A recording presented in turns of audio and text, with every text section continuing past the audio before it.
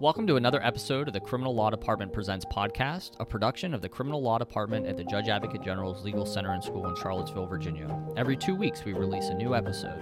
Today, we're going to have a conversation about a recent opinion from the Court of Appeals for the Armed Forces. Please note that these episodes may contain facts and circumstances surrounding criminal trials. Listener discretion is advised. All rise! Hear ye, hear ye, hear ye. The Honorable United States Court of Appeals of the Armed Forces is now open and in session.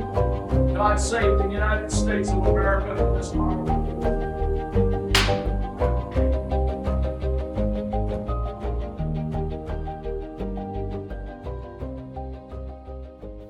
Hi, welcome back to C.A.A.F Chats. Today we're going to talk about United States versus Anderson, which in the world of military justice, I think constitutes kind of a blockbuster case. I'm Major Rhian Wentz, and I'm joined today by Major Dustin Morgan. Let's get the facts out of the way because they're not necessarily that important, and then we'll get down to kind of the meat of this pretty big decision. So Master Sergeant Anderson was charged and convicted of 2 specifications of attempted sexual abuse of a child. At trial, the defense filed a motion requesting that the court, 1, require a unanimous verdict for any finding of guilt, or instruct the members that the president of the panel must announce whether any finding of guilty was the result of a unanimous vote. At the trial level, the military judge denied the motion. Like I said, the appellant was convicted, and he was sentenced to 12 months of confinement for each offense to run concurrently. He was reduced to E1, and he was sentenced to a dishonorable discharge. The issue that C.A.A.F granted had nothing to do with the facts or the sentence, but whether or not appellant was deprived of his right to a unanimous verdict as guaranteed by the Sixth Amendment, the Fifth Amendment's Due Process Clause, and the Fifth Amendment's right to equal protection. So, Major Morgan, how did we get here? And I mean that in a big, broad military justice sense. Yeah, and I think that it's a big, broad answer. And it's a path that took over 3 years to get to this final conclusion. So the genesis of this can really be traced back to the Supreme Court's decision in 2020 of Ramos versus Louisiana. So there, the Supreme Court said for the first time that baked in the Sixth Amendment right to a trial by jury is the right to have a unanimous verdict rendered against you in any finding of guilty. That left an open question in our system, right? Article 52 requires a 3/4 vote to convict, so 6 of the 8 members, as it currently is constituted in a general court-martial. And this motion that Master Sergeant Anderson filed was being filed almost uniformly across all services in the military. It was common in a case to file this motion, get it denied, and then appeal it. And there were a lot of these issues working their way through the service courts, and we were waiting for C.A.A.F to grant, and Anderson presented that issue. So let's dig into the arguments. Like I said, in the granted issue, there was an assignment of error regarding the Sixth Amendment and then 2 aspects of the Fifth Amendment. So the Sixth Amendment was the first issue that the C.A.A.F sort of dealt with and really disregarded. And they basically held that SCOTUS has repeatedly held that the Sixth Amendment right to a jury trial does not apply in court-martials. And Major Morgan, what has been the rationale for this basically century and a half of jurisprudence that says that service members aren't entitled to this pretty fundamental right? Right. It really goes back to the basic fundamental principle that the Supreme Court said time and time again that we're just different. And I think that's the simplest way you can condense it down, is that the military is just different because of the unique mission that we have. There's different rights that attach to us. There's different responsibilities that we have as servicemen and women. And because of that, the Sixth Amendment has been found to not be applicable during the court-martial process. Master Sergeant Anderson's counsel in this particular argument claimed that all of this jurisprudence, so sort of time and time again, that the Supreme Court has held that the right to a jury trial doesn't apply in court-martials, could be dismissed as dicta. So for our listeners, Major Morgan, what is dicta? So dicta is reasoning in a case. It's not essential to the fundamental holding. So it's when the court, I guess a colloquial way to put it is, waxes poetically in what they feel the state of the law is. So something that's not really germane to the central issue, but they're talking about what the law means in that specific area, and they expand broadly beyond the initial question asked. I think that may have been a stretch to call it dicta in these cases, and C.A.A.F really calls that argument out in their opinion. They're like, well, these are kind of essential holdings, not so much dicta, and they really dismiss that argument and say, no, our court in particular, and the Supreme Court as well, has said the right to a jury does not attach in court-martial proceedings. Yeah, it seemed like C.A.A.F really had no interest in this particular argument. I think you're right that they kind of dismissed it, and they held that the Supreme Court has been very explicit and very consistent in their findings that the Sixth Amendment right to a jury trial doesn't apply to service members. And when Ramos first came out, it was always a Sixth Amendment issue in Ramos. And so people were curious whether or not that would change the basic underlying calculus of that. But it really goes down to whether or not that right to a jury even attaches. And time again, the Supreme Court and CAAF has said it doesn't. I mean, pretty recently, too. If you look at some of the death penalty jurisprudence, that question is asked every time. So Akbar, Hennis, Hassan asked the same question when it was briefed in front of CAAF. They said time and time again, no, and it wasn't dicta. It's a holding of the court. Yeah. So the Sixth Amendment argument that Master Sergeant Anderson makes has two elements, and the first one is the dicta argument, and the second one is that service members do have a right to an impartial panel, and CAAF has been very consistent in their holdings that we have this right to an impartial panel. And so Master Sergeant Anderson argues that the right to an impartial panel equates to the right to a unanimous jury finding. So what's the court do with this argument? Yeah, it's kind of a nuanced argument, because if you look at Ramos, every time they talk about impartial jury, it is immediately followed by the unanimity requirement. So they make the sense that impartial, not just jury, applies to that unanimity requirement. So what the fundamental question was whether impartiality requires a unanimous verdict as well. So CAAF really dismisses that argument and says that is making it too reductionist. That every time Ramos mentions impartial jury, they do so in quotations, quoting the Sixth Amendment directly. So it's not so much that impartiality equals unanimity, it's that impartial jury taken together. And like you said at the beginning, I mean, the precedent that says we're entitled to an impartial panel doesn't have that jury word in it. It's interesting that they use that word in particular. So they dismiss it and they say, nope, that you don't have a Sixth Amendment right to unanimity under the impartiality standard as well. So I think that about covers the Sixth Amendment argument. Is there anything that you want to add on that? Yeah, so I think that last part's the most interesting portion of it, because that's the first time that any court in the federal system has really rendered spilled any ink about what impartiality means and whether or not that was part and parcel of the Ramos decision. It'll be interesting to see what happens with that language going forward, because if you look at that portion of the opinion, there's no citations to another source, there's no citations to basic principal documents. There's no case law there. It's really CAAF saying for the first time what they view Ramos's words to mean. And there's a lot of questions about what happens to this case next, and maybe we'll talk about that later. But just keep in mind as we go through that if there were to be a next step for this, and if this case were to be reviewed by the Supreme Court, this may be where it's most ripe for that, because it's interpreting a new opinion that really hasn't had a lot of time to develop jurisprudence on. Absolutely. So let's move on to to Master Sergeant Anderson's Fifth Amendment arguments. And what's interesting to note here is, so the Fifth Amendment specifically mentions cases arising out of the land and naval forces, but the Sixth Amendment doesn't have that exclusion. And so the lack of availability of a jury trial to service members isn't explicit in the Sixth Amendment. However, service members are specifically excluded out of certain requirements of the Fifth Amendment. Under the Fifth Amendment, Master Sergeant Anderson argues that he is entitled to a unanimous verdict by the Due Process Clause of the Fifth Amendment. Now, the standard for a Due Process Clause challenge is that the appellant must demonstrate that the factors militating in favor of a different procedure are so extraordinarily weighty as to overcome the balance struck by Congress. How does the court answer this? Before you answer, I'm going to take a pause. Did I say militating correctly? Yes. Thank you. Yeah. All right. So, Dustin, how does the court answer this particular argument? Yeah, so I think it has to be analyzed under the overarching principle that the court says right from the beginning that Congress is acting pursuant to its power to make rules for the government and regulation of the land and naval forces.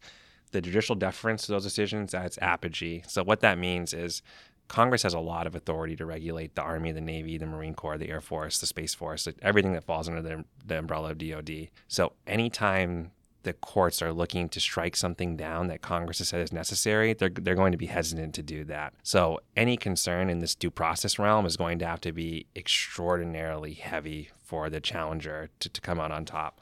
So with that method in mind, the court says that the factors weighing in favor of a unanimous verdict, so to overrule what Congress has said in Article 52, are not so weighty here. And they point to two things, really. So the first is the historical evidence. They went back and they analyzed the court-martial procedure over the past 200 years since the Army and Navy has existed. And they look at what the historical practice was, and there's never been the requirement for a unanimous verdict in historical court-martial practice. So that weighs against the requirement of a unanimous verdict.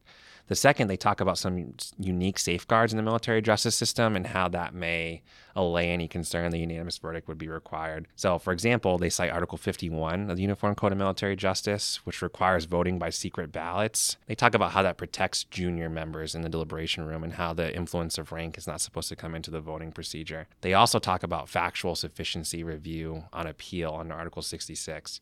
So for those of you that are unfamiliar with that, historically, our appellate courts have had a pretty unique and broad power. They take a de novo or a new look at every conviction of a qualifying offense.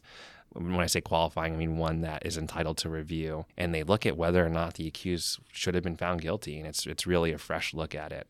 Interestingly, they drop a footnote in this part of the opinion because Article 66 was recently amended to make that standard a little bit higher. And they say it doesn't change their analysis. I did want to talk about that a little bit and see what you think, Rhiann, on whether or not the standard has changed and whether or not that should weigh into this consideration and whether that procedural safeguard is still there. Yeah, I mean, I think that the standard has definitely changed. I think it's much harder to flip something on factual sufficiency now. And so if that is the case, I have trouble marrying the idea that factual sufficiency continues to be that procedural safeguard that CAAF says it is. At the very least, I don't understand how CAAF says that it doesn't change their analysis.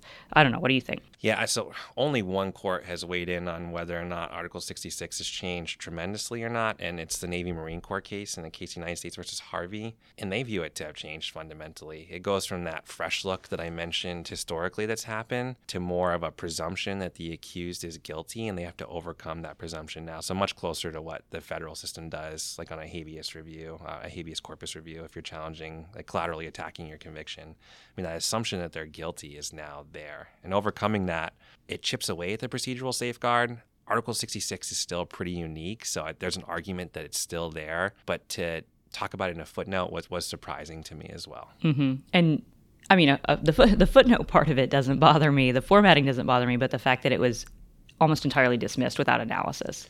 Yeah, it was a short footnote. I guess that's what I really mean. Like it wasn't lengthy by any means. I think that it'd be interesting to see, after viewing how Article 66 has changed in the field and how it's been implemented, what they would say now. I think saying it before any of those changes were analyzed is one thing, but it'd be curious to see what the CAAF thinks about it now that it's been changed and implemented. The other thing that I thought about, and CAAF doesn't really analyze this, so it's not really fair to say this one or the other, but in thinking about the procedural safeguards or the lack thereof, I kept thinking about Article 25, that is very unique to the military, and I think cuts against the idea that there's a lot of procedural safeguards that protect the sanctity of the jury verdict. What are your thoughts? Article 25 cuts both ways, in my opinion. So the fact that it's not like a truly like random panel selection that happens, sure. I mean, that does cut against there being some additional safeguards there, like within the selection of the panel. I do think that having criteria that's based on age, experience, judicial temperament does guarantee an accused a more educated panel across the board than you'd see in a jury in the civilian system. I know I've had a lot of theoretical conversations with people like in this department and outside in the field about what that means in practice, but I really think that does provide some safety to the accused. I think that panels across the military do really consider what they're doing when they're convicting or acquitting an accused. Oh, absolutely. And I mean, military panels are, as you said, some of the most educated, some of the most experienced. And I absolutely believe they take their job very, very seriously. But the idea that the person who has sent this to a court-martial has also picked the jury is tough to square as something that protects the integrity of the jury. Does that make sense? No, that's right. That's it not being randomized is the counter argument for that. Obviously, it'll be interesting to see as proposals have been made to Article 25 whether that changes or not, and like with the advent of the Office of the Special Trial Counsel and the convening authority only playing a role in picking the panel and not referring the cases, if that changes the calculus a little bit. But again, this is all like years into the future before we see what the effects of that will be. As happens often with our conversations, Major Morgan, we have gotten off track. So some of the other due process clause arguments that Master Sergeant Anderson makes is there's two that CAAF kind of quickly does away with. And the first one is by incorporating the Sixth Amendment to the states in Ramos, the Supreme Court implicitly recognized that due process of law guarantees the right to a unanimous verdict. And CAAF basically says, no, Ramos just incorporates the Sixth Amendment jury right to the states and doesn't say that it creates a due process right. And then the second one is that a unanimous verdict is part and parcel of the Fifth Amendment right to have one's guilt proved beyond a reasonable doubt. And essentially CAAF says that Master Sergeant Anderson sort of conflates the beyond a reasonable doubt standard in an individual juror's mind to the entire jury finding it beyond a reasonable doubt. Did you have any thoughts on those arguments that get brushed aside, for lack of a better descriptor? Yeah, the first one was unsurprising to me because I think that it is. I mean, Ramos was a Sixth Amendment decision, and I think that's fair to say it that way. And the CAAF dealing with it in that way was very unsurprising. The second one is a little more interesting, I think, because whether unanimity is individual or a group decision, I mean, Ramos doesn't say anything about that. It's really, again, one of those times where CAAF is one of the first courts in the country to interpret what Ramos really means. Because this is a closed question in the states and the federal system. I mean, there's no more debate about it. We are the only jurisdiction in the United States that gets to have this discussion now. So here's what they say specifically. Appellant conflates unanimous verdicts and the beyond a reasonable doubt standards, misconceiving juries as reaching their verdicts as an entity rather than as a group of individuals. To the contrary, the reasonable doubt standard refers to a reasonable doubt in the mind of the individual juror. So it's more of a standard than a protection under that analysis. I'm still trying to understand that balance and understand what that means in total.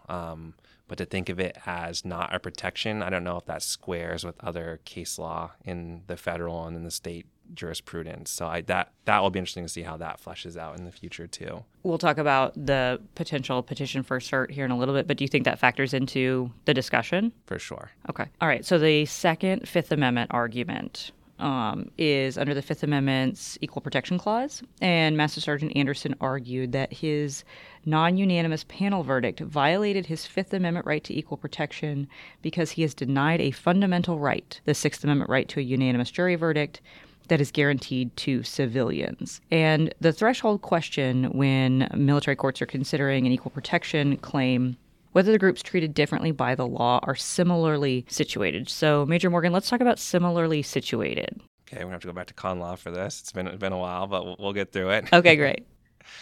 So it's really looking at the two different groups of individuals and comparing their rights and comparing like just the basic fundamental assumptions about them. Like, this is one of those areas there's been a lot of jurisprudence about military members again. It's almost like the right to a jury trial. I mean, time and time again, the CAAF, its predecessor, the Court of Military Appeals, and the Supreme Court has said, no, we're not similarly situated. It goes back to the discussion we had at the beginning of the episode, how the unique nature of the military and the unique nature of our mission just makes us different, which is understandable. And so the CAAF here says the courts previously declined to find that service member and civilian defendants are similarly situated. In the United States versus Akbar, which is one of the last capital trials that the Army's tried, this court rejected the argument that the failure to apply civilian death penalty protocols in the military justice system violates equal protection. So analogizing that and taking the principle there that we're not similarly situated, they just say, nope, we're not changing our case law. It's been around forever, and we're continuing to apply that principle. So Master Sergeant Anderson's counsel here makes an interesting argument that this analysis has changed and maybe should change based on what they call the civilianization of the court-martial system. So the UCMJ has evolved from a code that was meant to, and a system that was meant to punish military-specific crimes and military-specific offenses, to one that punishes all common law crimes. I mean, anything that you can think of that's committed in the civilian world, we try as well: rape, murder, sexual assault, like you name it, we prosecute it. And they cite their recent decision, one of the last cracks that the Supreme Court's taken at the court-martial system, Ortiz versus the United States, which is a 2018 case. And they use that case because in there, the Supreme Court talks about how the court-martial system has changed and how it's evolved to go from this simple tool for good order and discipline to a more complex, really judicial entity that mirrors in a lot of ways the civilian trial system. So it's interesting to see whether or not what the court refers to as closing of the gap between the two systems has made us more similarly situated. But they say that nothing in that gap closing has caused them to question their decision in Akbar, which was just 5 or 6 years previous to this decision.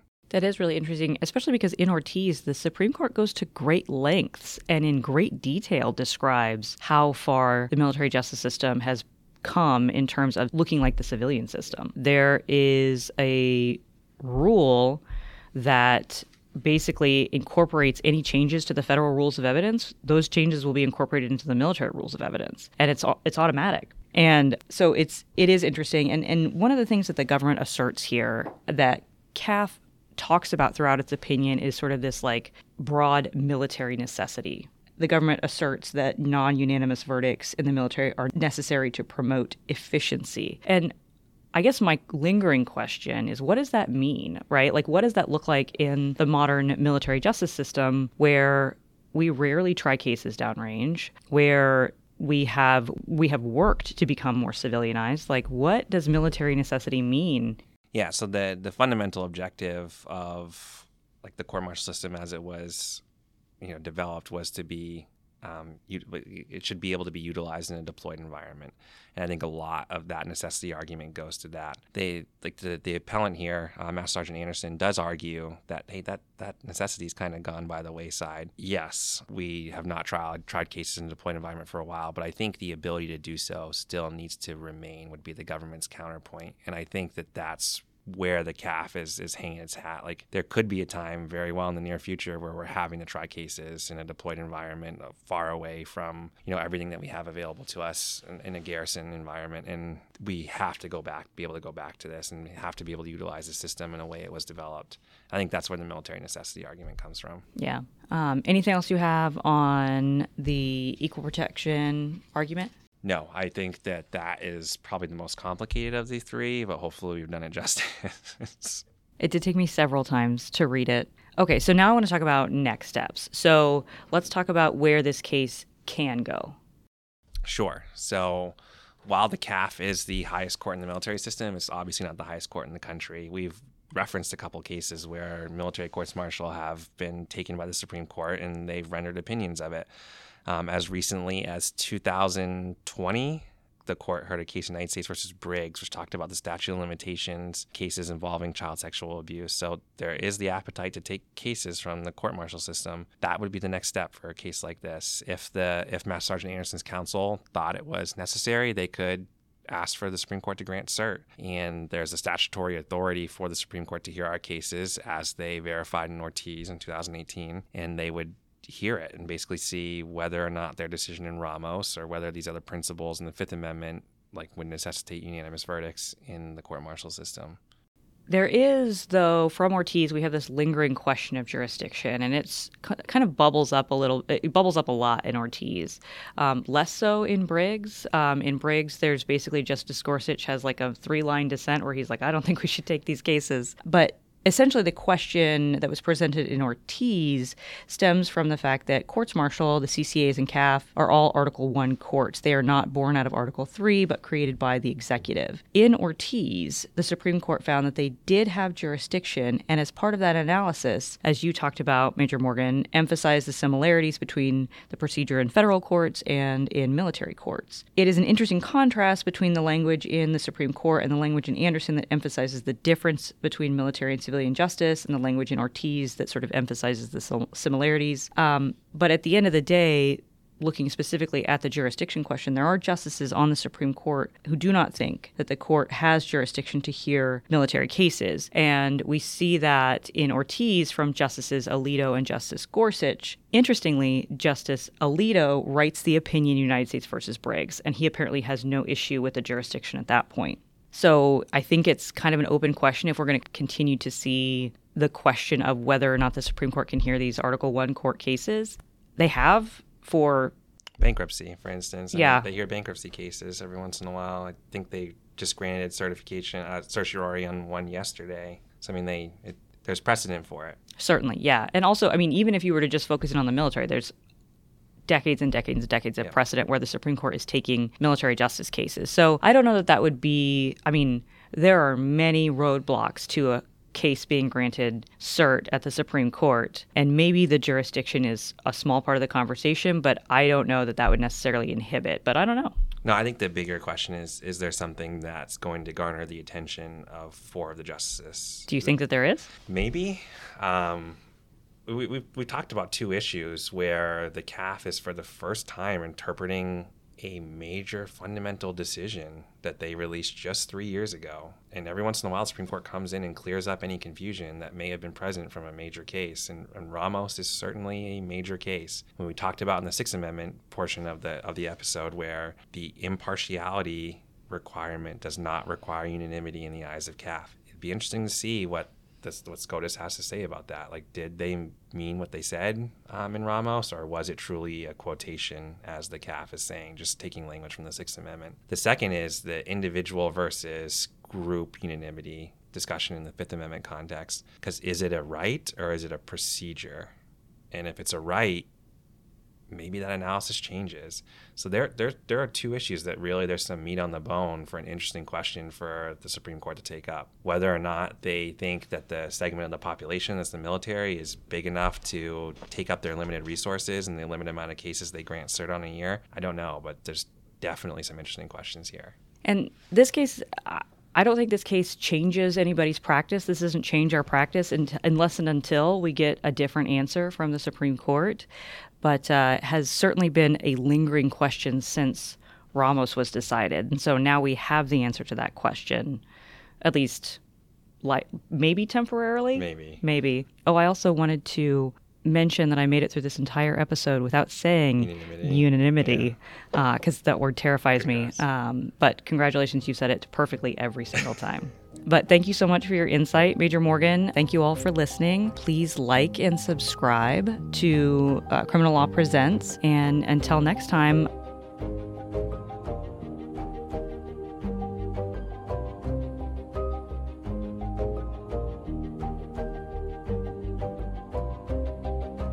Thanks for joining us today for another episode of the Criminal Law Department Presents podcast. If anything you heard sparked a thought, we'd love to connect with you. Your comments help us create better future content for the field or the fleet. Reach out to us on Facebook or Instagram. The information can be found in the show notes for today's episode. The views expressed in today's podcast are those of the presenters and not necessarily the Judge Advocate General's or the Department of the Army or the Department of Defense. Thanks, counsel, for both sides. And the court will stand in recess until further order of the court.